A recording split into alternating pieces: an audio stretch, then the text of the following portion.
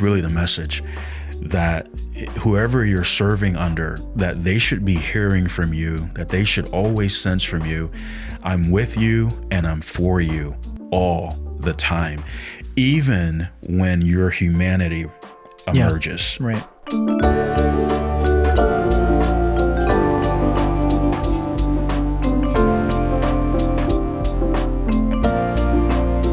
Hi, I'm Brandon Briscoe, and welcome to another episode of The Postscript, Living Faith Bible Institute's weekly podcast and YouTube series devoted to interviewing pastors and professors from LFBI and across the Living Faith Fellowship.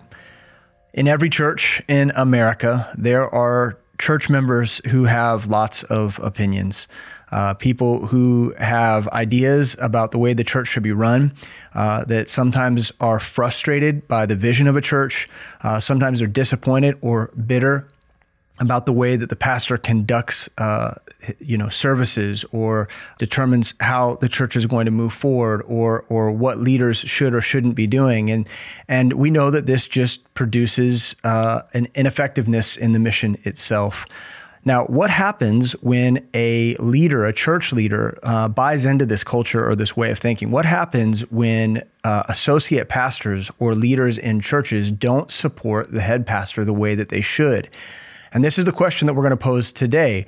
What does it look like for leaders in church, ministry leaders and associate pastors alike, to truly support the head pastor, to come alongside them and to help them lead the church in the way that God has envisioned them or called them to do? And so for this conversation, I've invited my dear friend and associate in the ministry, Pastor Kenny Morgan, chair of the Foundations Department here at the Living Faith Bible Institute, and author of the book, Cupbearer.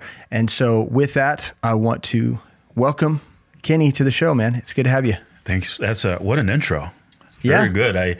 To the average listener or viewer, I don't think people understand how difficult and challenging that can be to nail that in one shot. You got it. So I'm well, in the impressed. Early years of the show, I wasn't doing that in one shot. I mean, we would do take after take after take, and I'd obsess about it. As time has passed, I've just kind of, I just go for it. I'm like, I think we're done. I think you covered everything. It's been a while since I've had you on the show. It's been a minute. Yeah, it's good to have you back. Hey, it's an honor to be back. It's humbling. I mean that. So so thanks for having me. I hope I can be a blessing. Man, it will be. This book that you just wrote is a blessing, and I can't wait to talk about it. It's so needful. Our students need it. Church leaders need it. And so I'm excited about talking about it. But I want to start by just asking you what it's like to write a book. I think in a word, I would say daunting. It feels daunting, and the last thing you want to do is present yourself as, you're the expert. So, right. Who are you to write a book, right? Yeah. So it wasn't that I felt worthy of, people really need to hear what I have to say, and I need to write my book. But so there's a daunting aspect of it, and then there's a burdensome aspect of it where you feel a great weight, right? You want to communicate correctly, you want to communicate clearly, and you want to be a blessing. You want to glorify God, and your heart is that whoever reads this book is going to be blessed from it. But you feel a great weight. To me, it felt like, there wasn't a word or a statement or a cross-reference that was wasted. Like it's not a long read, but it's I would say maybe concentrated, just because to me, and maybe it's just me, I'm in the slow lane of authors, but I felt like I examined every thought, right. every statement. So and I actually think writing a smaller book that's effective, succinct, and effective is actually a very challenging thing to do. People would much rather read a 50 to 100 page book than a 300 page book. And so when you can produce something that's going to get it done in less pages, I think more people are willing to pick it up and to glean from it. So I'm kind of known as the succinct guy, right? Are you? typically in our meetings, I can always tell when we're pressed for time because Sam will ask me to pray. Yeah, oh, yeah, that's true. Because I'm the shortest, to the point. Hey, you don't waste a word in life either. Well, so this is the Cupbearer. All right. The title is The Cupbearer: A Guide for Associate Pastors and Church Leaders. And so the very first thing I want to ask you about is just to explain the title. Like, why the Cupbearer? Why is this significant? Because, a lot of times authors will write a book and then struggle with the title. Yeah. I think that's where John and I were at when we wrote our book. But for you, the title almost came first. This concept came first, and so the title came first. Explain that to us. Explain why that was so important to you. Yeah, before I do that, let me just state that I would be remiss if I didn't acknowledge, it's been said many times that success is always plural, right? So I might have the title of author of the book, but it was a team. Mm-hmm. You designed the cover. Nicely done. Yeah. And then there's a whole editing team, and there's an admin team to make something like this become reality. So I'm grateful for the help of a number of folks that brought us here today, if you would. Yeah. But to your point, the title did come first, and in a very personal way. So I have to take you back to, it was around 2017, and I was devotionally reading through the book of Nehemiah. Mm. Great book, right? Mm-hmm. I mean, just again, we talk about 1st and 2nd Samuel a lot from a leadership perspective, right. But the leadership principles in the book of Nehemiah are just as rich and plentiful. Yeah, absolutely.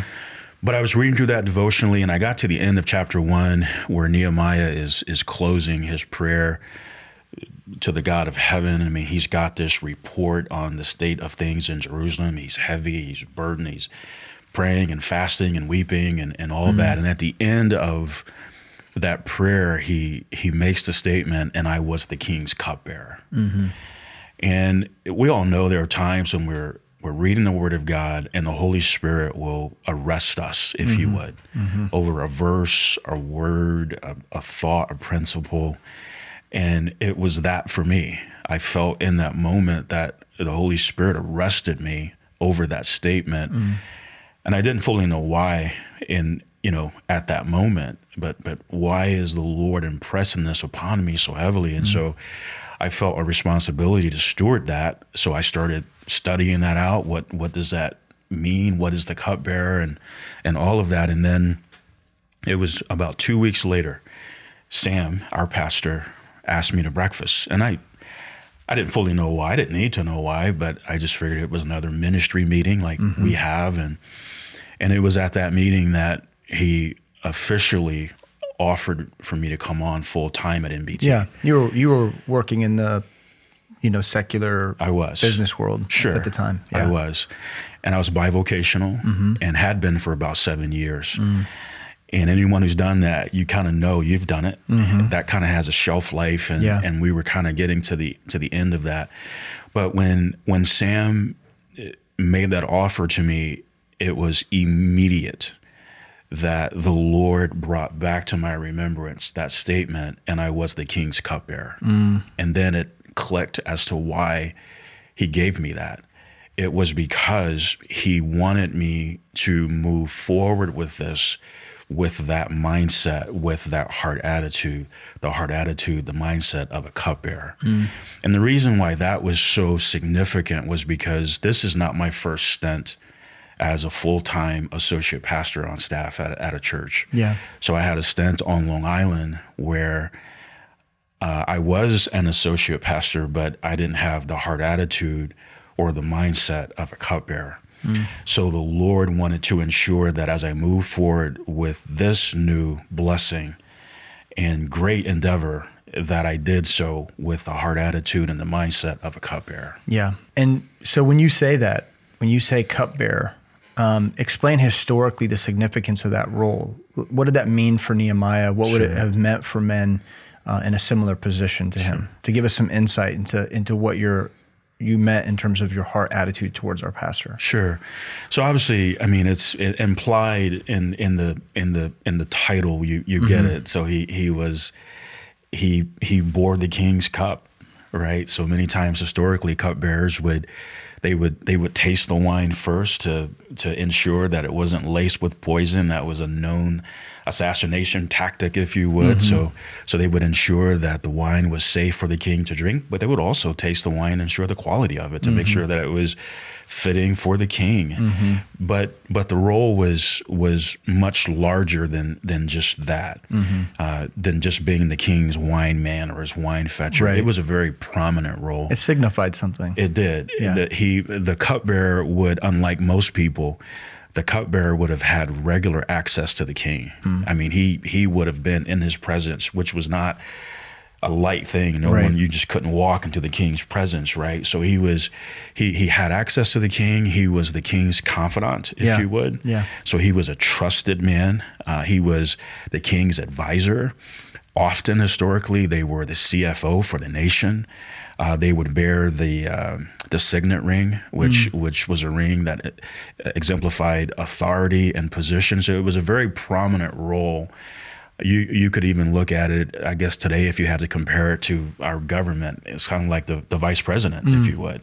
It was a very, very big role. You were motivated to write this book as in response to the fact that God had done this in your heart, like that there had been this change, and that he had awakened your eyes to something in Scripture that you felt would be useful to other pastors and other leaders in church. Why do you believe it's so useful? Why do you believe it's needful? Why this book, and why this audience that you're trying to reach? Sure.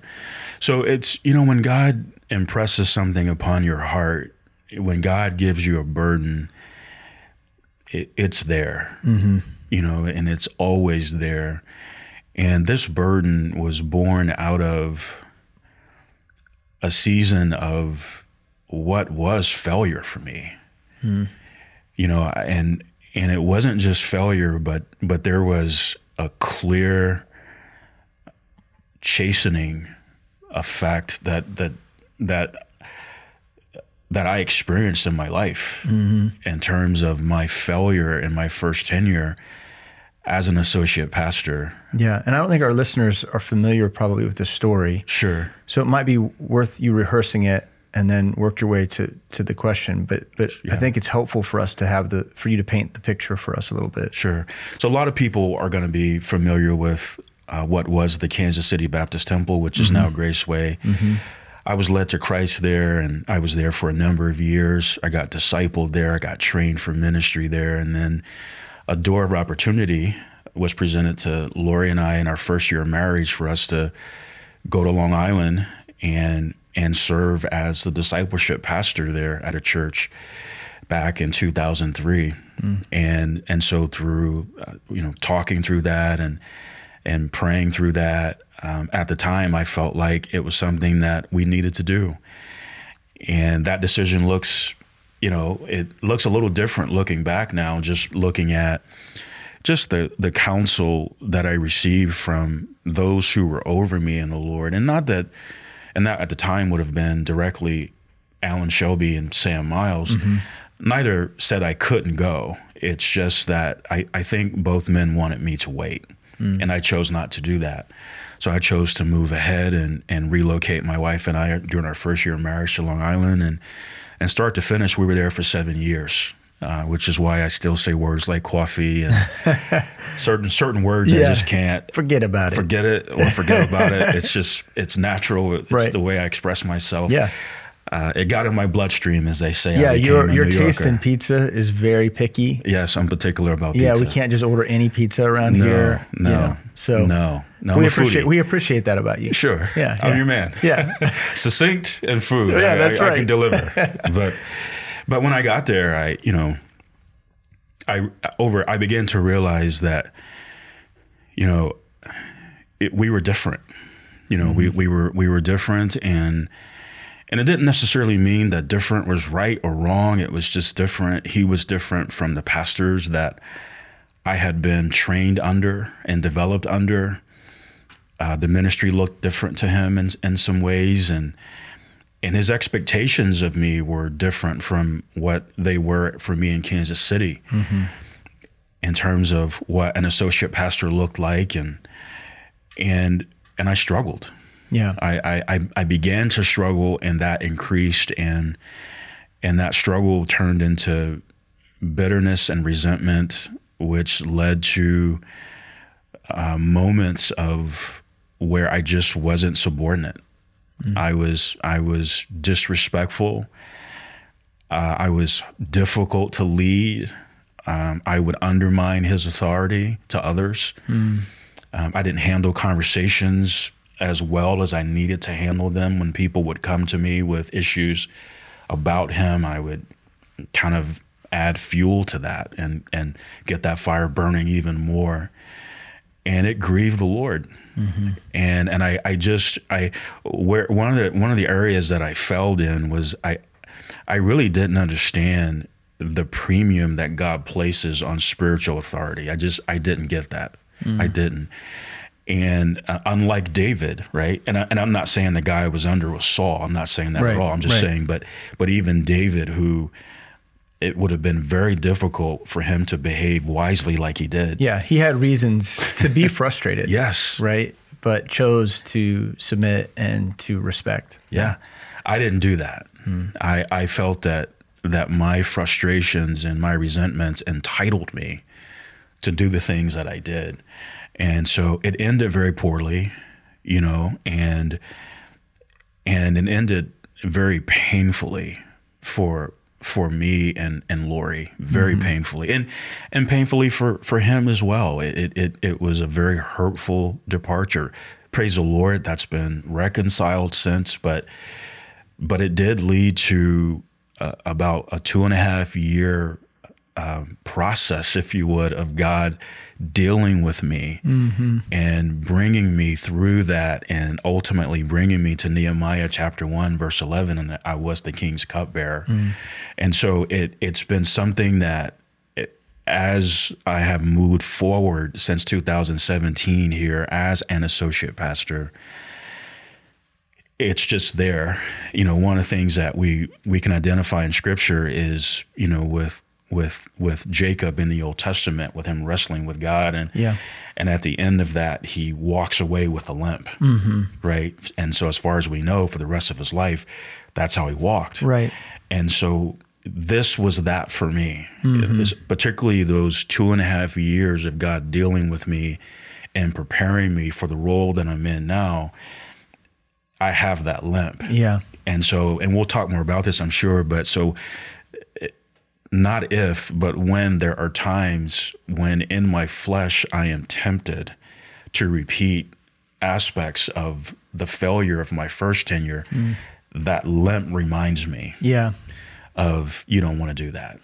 One of the things I really appreciate about this story and about you, Kenny, is how transparent you are about something that most guys would, first of all, struggle to be critical about, right? Like, I think it would be easy with a really bad experience. This is the way it works, most of the time for folks when they move from one job to the next, or they make decisions about their life, they look back and then they kind of gloss over mistakes and they dismiss them. And the thing that I really appreciate is that you're very open about the mistakes that you've made, which is, I think, why God is allowing you to write a book like this. This is why you got permission to write this book, is because you're open enough to say, these are the mistakes and this is how you learn from those mistakes. Right. It's one of the things I love about Jonah and the idea that Jonah wrote Jonah, right? Like that the traditional view is that Jonah wrote the book of Jonah, and it ends just, the whole book would be very self-critical, and it ends on a very self-critical note. The beauty is that you have the opportunity to show that God's redeemed that. Yes. And the book itself gives us guidelines, scriptural guidelines for what it means to really, truly be supportive, to be that confidant, to be that cupbearer to a head pastor, and to stand alongside them. It's a book for right hands, people who are the right hand to another leader. Yes. And so I would like to kind of investigate some of the stuff in the book. And I want to begin by asking just the question, like, what are some of the challenges that come with serving under a lead pastor, and how does the cupbearer provide guidance in dealing with those things? It's a unique position to be in. It is. Because you are a leader. Right. But you're a leader under a leader. Correct. You're a middleman. Yes. And that can be difficult to be in the middle, right? Difficult as it concerns your view of the leaders ahead of you, but then also those behind you as well. And it's really very, very important role. So maybe you can explain some of those challenges.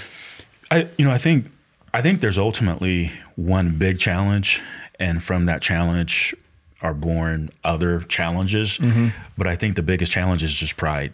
Mm. I think in the flesh is far more interested in being the king, mm-hmm. not being the king's cupbearer. Mm-hmm. And so there are those moments when, and this was my issue on Long Island, and I still face it here in Kansas City under Sam. Those moments when, the king or the pastor is saying, we're going to make a right turn here. And I believe deeply we need to make a left turn here. Mm-hmm. I just don't, I don't see that. Mm-hmm. I don't understand it. I don't agree with it. And so in my flesh, I'm tempted to fight that. Mm-hmm. And here we go. It's not that it's a sinful decision. We're not making a right turn into sin. It's not that. It's just that I would do it differently. Yeah, it's a matter of opinion. It's a matter of opinion. On the surface, it's subjective. It feels subjective. Right. And you subjectively think, well, this would have better outcomes if we went this way. Right. Yeah. So, and so we're not only are we making a right turn, but he's not asking me if mm-hmm. we should make a right turn. Mm-hmm. I sure wish he would ask me if we should make a left turn. Mm-hmm. Because if he does, I'm his man. Yeah, right. Yeah. Yeah. And so I think, as I was taught years ago, and I agree with it, there's only one person who sees everything the way that you do, and it's you. Mm-hmm. And so to try to go through life and make everybody see everything the way that you see it, you're just going to lose your mind. Mm-hmm. But I struggle with that greatly on Long Island. I mean, to the point where we're making a right turn here. I'm about to lose my mind. Yeah. Well, I mean, you were coming into a situation where everybody thought about ministry different than you did. Yes. But even in the context that you're in now, where the ministry philosophy is the same. Exactly. The desires and the objectives are the same. You share those things. 95% of the time, you're in complete agreement. Yes. It's funny how pronounced that 5% can be. Sure. And how it can eat at you. Mm-hmm. Yeah. Yeah. And you can, and in the flesh, you're tempted to take it personal. Mm-hmm. You're tempted to feel slighted or, not valued, not heard, all of that. And so you're always going to have to work through that. But what it does is, here we go. It kind of gives me a perspective of what my wife has to deal with. Yeah. Right. I would imagine there are times where I'm making a right turn and she's thinking, I think we need to go left here. Mm-hmm. And I'm not asking her what she thinks or whatever it might be. And so I would say the biggest challenge is pride. And I think from there, I think some things that God has helped me with, since Long Island and being here and embracing this heart attitude and this mindset is learning how to trust God in prayer in those moments. So it's been amazing. Anytime I've struggled or wrestled with something that Sam is doing, not that it's sin or wrong, again, mm-hmm. just different. I don't understand the decision fully. And to your point, these are rare instances. Right. We're not talking about this is happening weekly or monthly, daily, anything like that. But just to go to the Lord in prayer, mm-hmm. and but not to do so in an arrogant fashion, believing that just because it's different, I'm right. Mm-hmm. But no, Lord, maybe I'm missing something. Yeah. But if there's something that you would have me to share with Sam, would you give me an opportunity? Would you let me know when that's okay? And then from there, Lord, would you give me the tone and the words to use? Because I never want Sam to feel like he needs to remind me that he's over me in the Lord. I never want that. So I want to be very careful. And anytime I've done that, God has always been faithful to provide a very natural opportunity for Sam and I to have a discussion where it's just that. Yeah. It's a discussion. It's not even a disagreement. It's my approach is always I'm seeking to understand. So I understand that we're moving in this direction, and I want you to know you have my full support, but I would like for you to help me understand a little bit more about maybe this or that. Right. I've heard aspects of this, but there are just some blanks that maybe you could help me to fill in. But it's very clear to him that what's happening in the moment is there's an issue that I would like to address, but I'm not attacking him. I wasn't there on Long Island. Those kind of conversations were not had that way. Right. He felt attacked. He felt disrespected. He felt put down. Because in my mind, because I'm right, that entitles me to cross these lines and address you as if I'm actually over you in those moments. So that's I would say that's the biggest challenge. Is just, submission is not, the flesh doesn't wake up and go, yay, let's submit, So I think there's a really interesting thing that you addressed there about tone and the way in which you communicate that I think is really helpful for us to listen to more about this and hear more about this, because I think a lot of times it's completely okay, I think biblically and spiritually speaking, to disagree in your heart, but then be obedient outwardly. Right. So wrestling with something in your inner man, but then also choosing to function principally as it regards the person you're engaging with. In this case, your head pastor, your leader in the Lord. And so how do you approach tone? How do you approach the way that you use words? What are some things that you need to do when you're communicating to ensure that even if you are wrestling with something in your heart, that the words that you express truly reflect how you feel and understand that the Lord is at work in the midst of that? That's a really, really good question. And I think it speaks to where we find ourselves at times in this role, or even if you're not an associate pastor, you're working under a pastor, you're going to find yourself in this role. Oh, yeah. But one of the things that came out of the burden that God gave me about the cupbearer was being premeditated. So by God's grace, for his glory, I made a decision when God gave me the burden of the cupbearer. I made a decision that I would never war with Sam. It's just not an option. I will not do it. Even if he's dead wrong and it's blatant that he is, I will not war with him. So as it's been said many times, one big decision takes care of a lot of little decisions. So when we're in those moments when I'm working through what you just described, well, the decision's already been made that I'm not going to war with him. So because that decision's been made, that now informs my tone of speech and my choice of words. Right. It's coming from a place that says, well, and so here's one thing that's helped me too, and I've had to learn this the hard way, not just on Long Island, but I've also learned it, and I continue to learn it in marriage. And that is, if I know that I'm emotional, that's the time to study to be quiet. Yeah. It's if I'm emotional, I don't need to say anything. I'm going to regret that for sure. So as rare as it's been here, if I've ever been in a situation where I was emotional, where I knew that maybe if I say something here, it might come across as disrespectful or challenging. Right. Okay, I'm gonna zip it. I'm not gonna say anything. So that's where I'm gonna go, and I'm gonna get with the Lord, and I'm gonna give it to Him, and then in God's time and in God's way, God will now give me an opportunity to address that with Sam, and that's gonna always be in private. Yeah. But again, it's just gonna be in a way where, as far as Sam is concerned, we're just having a conversation. He doesn't know. But I've given that to the Lord, so I'm not angry, I'm not hurt, but just looking to have a clarifying conversation. You know, what's interesting as you're talking about this, it makes me kind of recollect. So, I spent 10 years in the classroom. It was me and the students I was the boss day to day, from 7 a.m. to 3 in the afternoon. Yeah.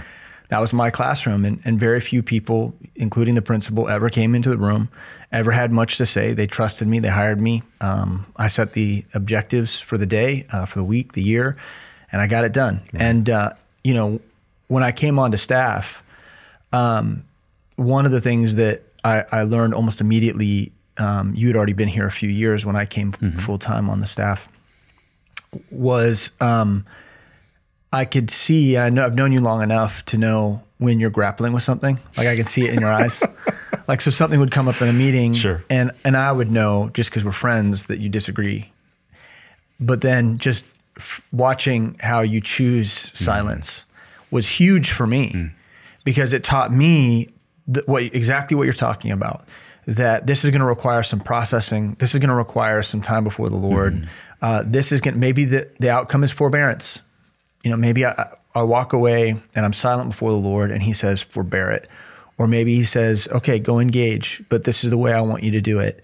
But watching you work through that was really beneficial for me. And it allowed me to kind of make that transition from a world where I got to have opinions.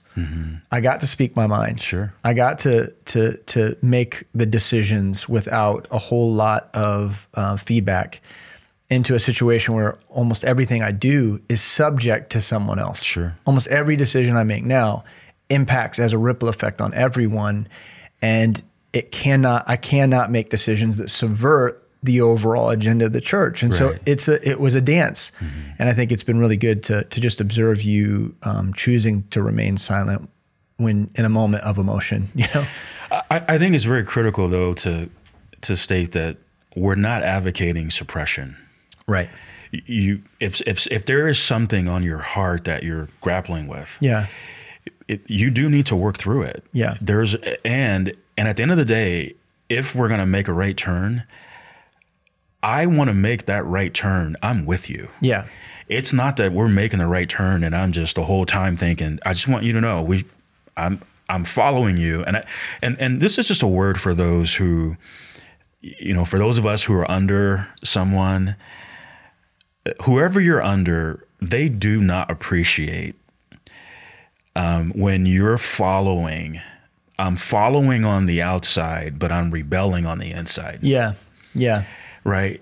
We're making a right turn, but I just want you to know I'm going to do it, but I still think we should have made a left turn. Sure. I think a lot of times in ministry, the code language would be like, well, I can support that. Right.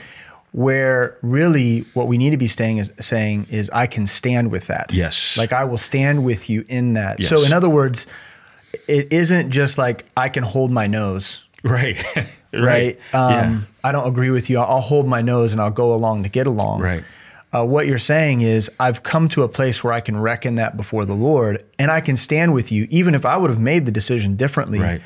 I have a trust in you. I wouldn't have come on staff. I wouldn't have chosen this church. I wouldn't have chosen this ministry. I wouldn't have gone this way unless I would have first determined that I trust this man. Right. Like he's a person that I trust. Yes. And so even if I would have made the decision differently, I chose, like you said before, a long time ago to stand with this guy. Yes. And so I'm going to in this moment. I can support you. I'm not going to say that. Right. I'm going to stand with you. Absolutely. And so now that we've made this right turn, if I have the heart attitude and the mindset of a cupbearer, I'm not thinking about the left turn anymore. All I'm thinking about now is how can I help you as we're moving forward in this direction?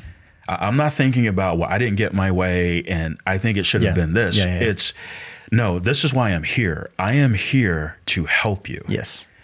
And so whatever that looks like, I'm all in, to your point. Let's take a moment right here to hear from Pastor Mike Renault of Living Faith Boston. Hi, I'm Mike Renault, pastor at Living Faith in Boston, Massachusetts.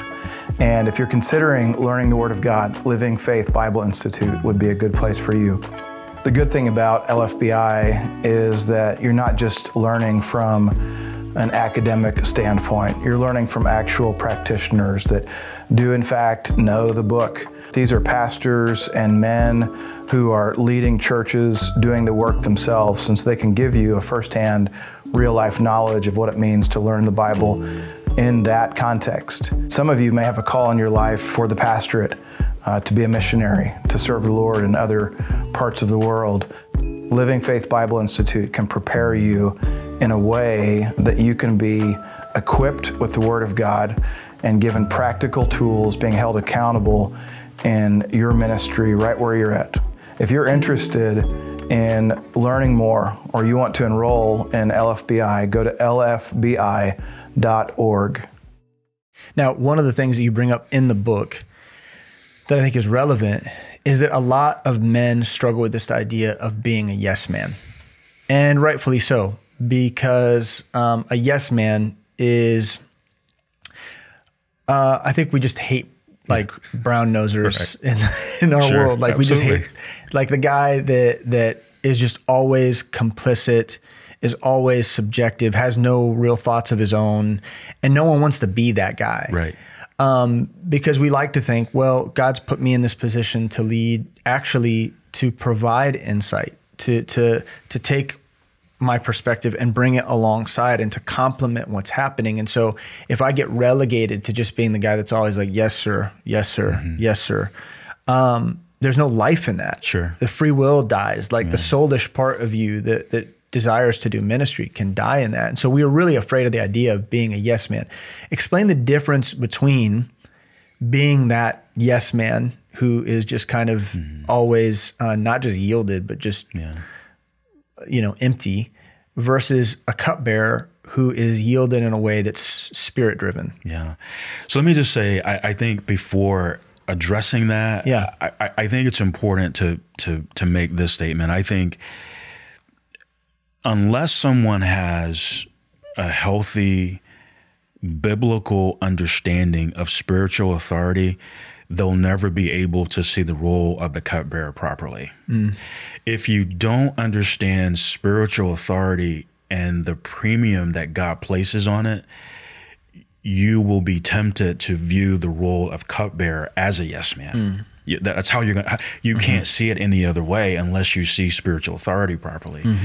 And so I think you've got episodes of the premium God places on that. One of the clearest places is in Numbers 12 with Miriam and Aaron, when they're murmuring against Moses for marrying the Ethiopian woman, and the Bible tells us, and the Lord heard it, and of course He comes down and judges it. Right. I mean, it's just, hey, don't you know who Moses is? Sort of thing. Be careful. Watch your tongue. But I would say, our pastor Sam, you're a pastor, I'm a pastor.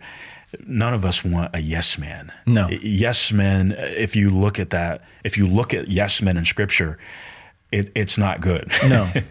They're not honest men. They're not people of integrity, right?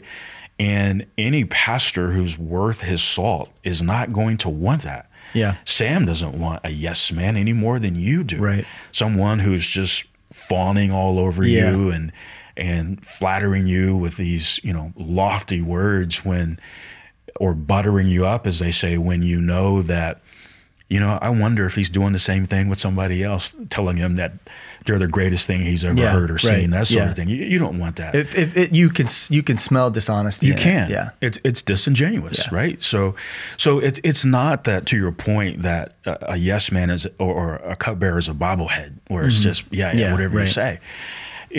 Because there are going to be moments when, and I can think of one where, once Sam, he was asking about a sermon that he had preached, and he was circling back, and he wanted to know if at one point I felt that something that he said was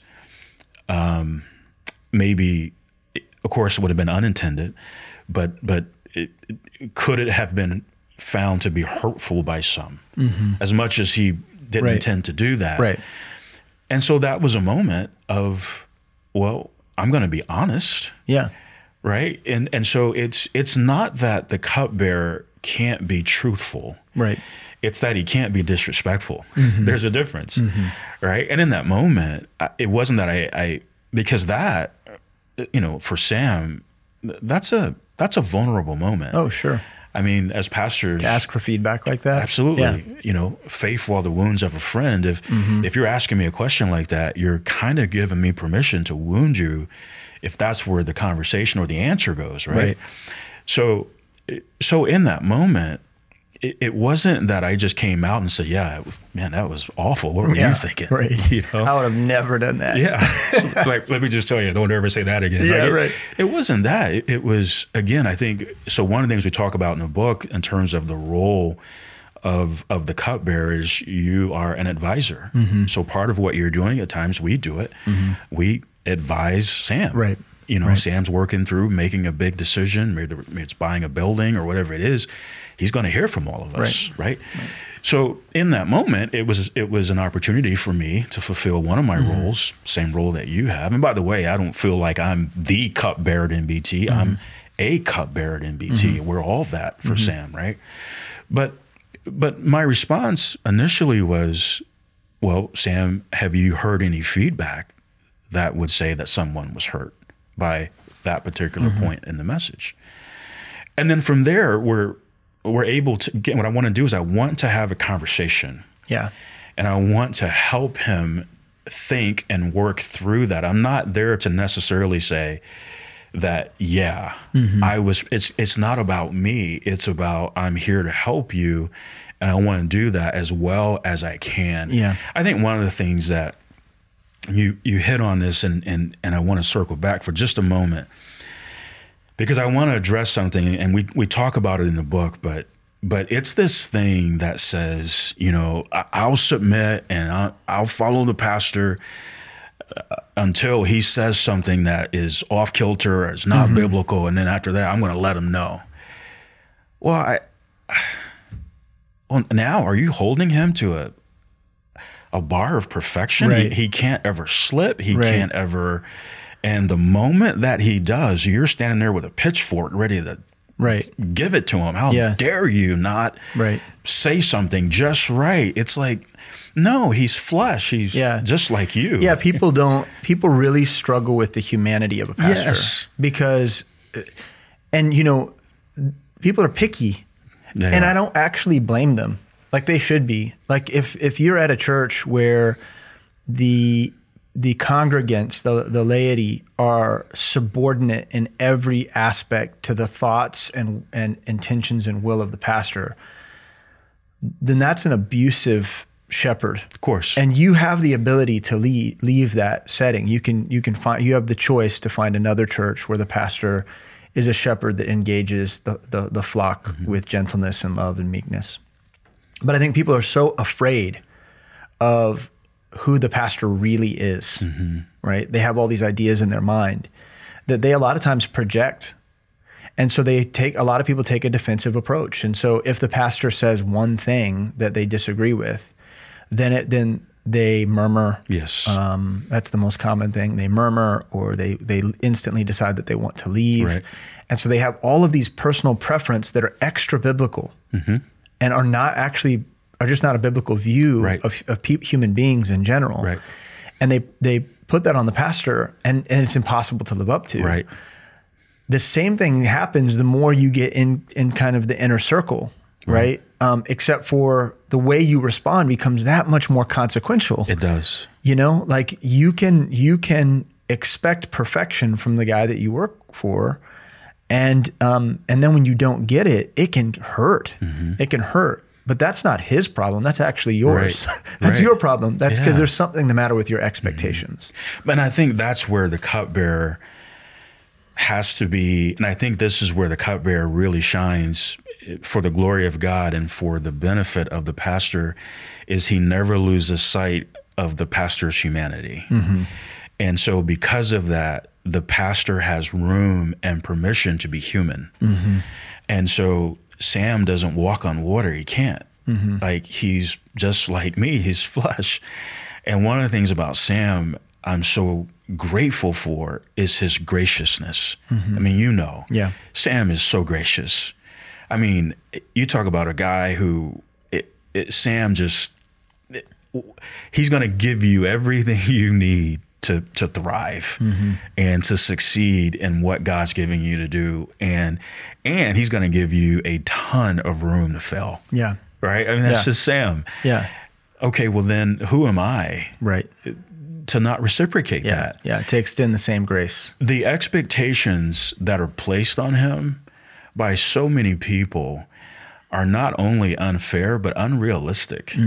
The average person believes that he has unlimited amounts of time, that every time they see Sam, he's got 15 minutes for them. The average person thinks he's a walking Bible commentary. There's no question in the Word of God that he can't handle on the spot every time. Like it's just, it's almost like, who do you think he is? Yeah. He's not the Lord. Right. And so I want to be a presence where Sam feels safe and he feels refreshed, right? Is it Onesiphorus where it says he oft refreshed me, Paul said? Yeah. That's my heart. I want to be that for Sam, where hopefully my presence is refreshing to him. I think the illustration you use in the book is that it's like when a basketball player comes off the court and he's thirsty, clearly he's been running for 15 minutes. It's that cup of water, that refreshment. And it also goes back to like what we talked about with David and his mighty men, right? You know, if I could just drink of the well of Bethlehem. And then here they are, they gave their life to make sure that their leader was refreshed. There's a spirit in that that's unique. Yes. And that's the spirit that you're trying to capture by describing the cupbearer. You nailed it. That's who I want to be. Those men who were with David in that cave at a very critical hour, you know, and they had the opportunity to refresh him. Yeah. Let that be me. Yeah. You in the book, you devote a lot of time to the role of a cupbearer. You've already mentioned some of that, you know, the idea of being an advisor. Correct. Maybe you could hit us with just a couple more of those traits that a cupbearer should be. What should he be to his pastor, and help us to better understand what we're getting into if we get the book. You know, what is it going to provide us with? Yeah. So we talked about the advisor. Another one is you are an ally. You know, and an ally is someone who's with you.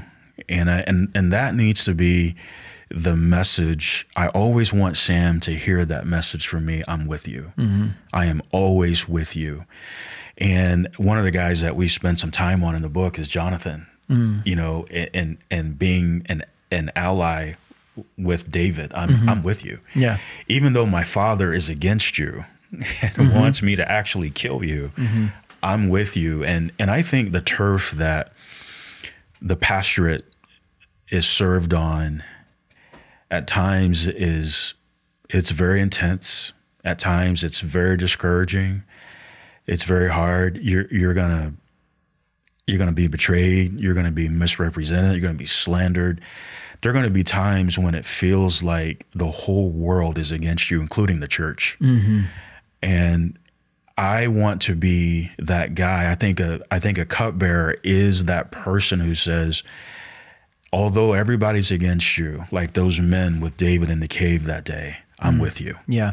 I'm with you. So an ally, another role is an advocate. So an ally is someone who is with you. An advocate is someone who's for you. And so as a cupbearer, you're for him. And that's really the message, that whoever you're serving under, that they should be hearing from you, that they should always sense from you, I'm with you and I'm for you all the time, even when your humanity emerges. Right. I'm still with you and I'm for you. Just because I've detected or I've witnessed some a carnal moment, it doesn't buy my devotion to you as an ally and an advocate. I'm still for you. I mean, the Lord is our advocate.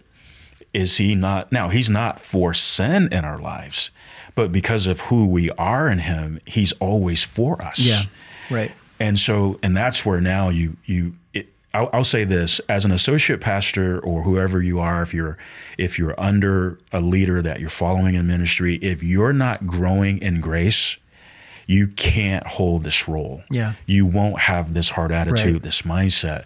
So you've got to be growing in grace. And when you're doing that, that gives you capacity now to manage this humanity when it does emerge. and it doesn't compromise your role as ally, as advocate, as advisor. Yeah. And I think also it's important to note that there are things that pastors have done and will do that disqualify them. Of course. And that's a whole nother conversation. Absolutely. Right? Which we talk about in the book. Yeah. So, but what is important is to recognize that failure and even sin is a reality that you're going to face with your pastor. And I think another thing that you've hinted at, you've implied in what you're saying, is that I think what the head pastor wants to see is the same thing happening among the leaders. Yes. And so me being your ally, me being your advisor, me being your advocate, and vice versa, is just as important to things functioning well and functioning in the grace and blessing of the Lord as it would be if we are doing it unto our pastor, our head pastor himself. Correct. He wants to see his cupbearers getting along. Yeah. Because if his advisors are at odds all the time, then that only prevents him from achieving the objectives that God's given him. That's heavy. And I know that is very true in our environment. It means as much to Sam for us to be that for one another as it does for us to be that for him. Because in his mind, if we aren't getting along, if we aren't those things for one another, how could he not think at some point, when does that become our reality? Yeah. Right? If you're warring with your co-laborer over here over that, when it's very possible that I've done that same thing or might do it, how are you going to deal with me? Are you still going to be an ally, an advocate? You're still going to be that guy? So it's very, very important. And it's, I mean, look at the disciples. They had their moments. Yeah. And so, it's so critical to have this hard attitude, this mindset. Yeah. So I'm really excited for people to pick the book up. It's very affordable. It's available on our website. Again, The Cupbearer, a guidebook for associate pastors and church leaders.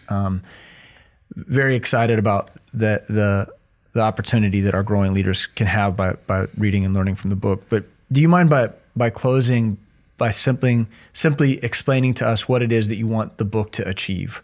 What do you want it to produce? Like if you were to imagine growing leaders reading this book, what would the outcomes that you're praying for be? I think first, I think the tone and the content in the book is such that it's things that a senior pastor probably wants to say but can't say. I mean, they can say it. Obviously, they're a senior pastor. They can say anything they want to say. But I think if a senior pastor wrote the book, it may come across self-serving. Yeah. So I do want it to be a blessing to senior pastors, to associate pastors, and to those who are leading in the church under a lead pastor or associate pastor. I want them to first of all, I want them to grab the essence of why they're there, why you're here. Why did God place you next to this man that is leading you, or who's leading you? Yeah, which is good, because I think we all like to think of ourselves as a gift. Yes. But what kind of gift are you going to be? Yeah. Are you gonna get your stuff done? Or are you going to get the stuff done of the pastor that oversees you? That's it. Yeah. You're there to help him. So what you want to do, what your preoccupation should be all the time, is how can I help you? How can I be a blessing? So one of the things that a cupbearer does is they constantly study the guide that they're following to the point where they can anticipate what he needs. So he shouldn't have to even ask. And because they're studying him, they begin to do things out of anticipation, knowing that he's going to need that. Yeah. So I'm going to go ahead and take care of that. He shouldn't have to even ask, right? So you're always doing that. And so again, when you're thinking that way, guess what you're not going to do? you're not going to war with them because you're always thinking about how you can help him. I think one of the things that if a guy is not careful, if he doesn't have this hard attitude, if he doesn't get spiritual authority, then now the guy that he's following becomes someone that he's identified as, I'm going to use him to get where I need to go. So I've got some agenda. I've got some direction. I want to go in ministry. I've got things to do. I've got big fish to fry. And I just need him to give me that stamp of approval. And so helping him now becomes, in scope, very advantageous. So I'm only looking for opportunities where I get to shine. Yeah. And what you'll see a lot of times with associate pastors, when it comes to helping the lead pastor, it's how often do you need me to fill the pulpit? Yeah. Let me know how I can help you there. Yeah. Give me the mic. How often do you need me to teach? That's what you need from me, right? Just you need me to help you teach the word, right? That might be an aspect of how you can help him, but I promise you, as a cupbearer, that won't be the only one. There are going to be a number of avenues that God's going to give a cupbearer to help whoever they're following that, be honest with you, the majority of it will be behind the curtain. Yeah. That people will never know, will never see. And that's where now, if you don't have the right heart attitude, you're not going to be okay with that because, again, you've got somewhere to go, somewhere to be, and it's very public. And so for those who read the book, I want them to walk away with that heart attitude because at the end of the day, one of the things that scares me about ministry leaders, or ministry leadership, is when people advance in ministry and they're not humble. Because one of the things that God has taught me, and I study a guy like Joab, we talk about a guy like Joab a lot, right? And he's an example of someone, he wasn't a cupbearer, anything, but the thing I've learned is that a guy is only going to go as far in ministry as his humility is going to take him. Right. So when a guy gets to a certain leadership platform and he's not humble, he now becomes a leader, not a servant leader. If he's not humble, that's scary.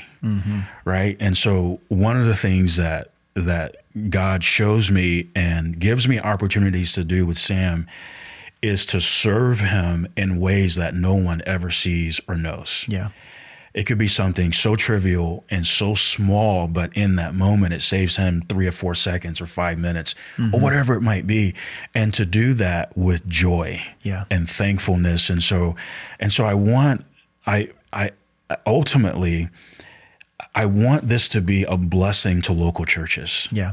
Because if you can get associate pastors and lead pastors to work very well together, where you've got associate pastors who are cupbearers, well, think about the blessing that's going to be to the church. Right. Because the associate pastors aren't busy fighting with the lead pastor because they're too busy serving and helping him shepherd and lead God's flock. Right. So I want people to read it and walk away with a conviction to say, for God's glory, for the edification of my local church and my pastor, I want to be a cupbearer. Yeah. That's great, Kenny. I think that the book achieves that. I'm grateful for it. I'm glad that Living Faith Books produced it. I'm glad that you wrote it. And I'm grateful for the time that you spent with us today, sharing from your heart, really, the way in which this book came to be, essentially, the origin story behind the book. And it was very revealing and helpful, and it helps us bring application to the topic. And so I want to really thank you for being with us today on the show. Thanks for having me. And again, thanks for your help to of course, bring it to pass. Absolutely. Yeah. And we want to thank you for joining us for another episode of The Postscript. The joy of the show is being able to share our professors with you, our pastors with you, pastors from the fellowship, pastors from the Bible Institute, who've given their lives to developing leaders just like you, the listener. And so we want to invite you to check out the book or any of the books, The Cupbearer, as well as the entire lineup of books that Living Faith Books has to offer. There's so much there on a wide range of topics and biblical ideas and ministry ideas. But even more than that, we want to invite you to join us in LFBI. We have classes that deal with leadership development, what the Bible has to say about servant leadership. We've got classes that want to instill in you biblical truths. We want to teach you the Word of God. We want to prepare you for the work of the ministry. And we want to see you deployed in your local church to serve the Lord at the greatest capacity that you can possibly do that. And so that's our prayer, and that's the heart of the show. And so we want to thank you again for being with us today. We love you, and we can't wait to spend more time with you next week on another episode of The Postscript. God bless. Thanks for listening to The Postscript. If you enjoy the show, please leave us a rating and review in order to help other people find our podcast. If you value this show, please help us continue creating content by supporting Living Faith Bible Institute at lfbi.org/support.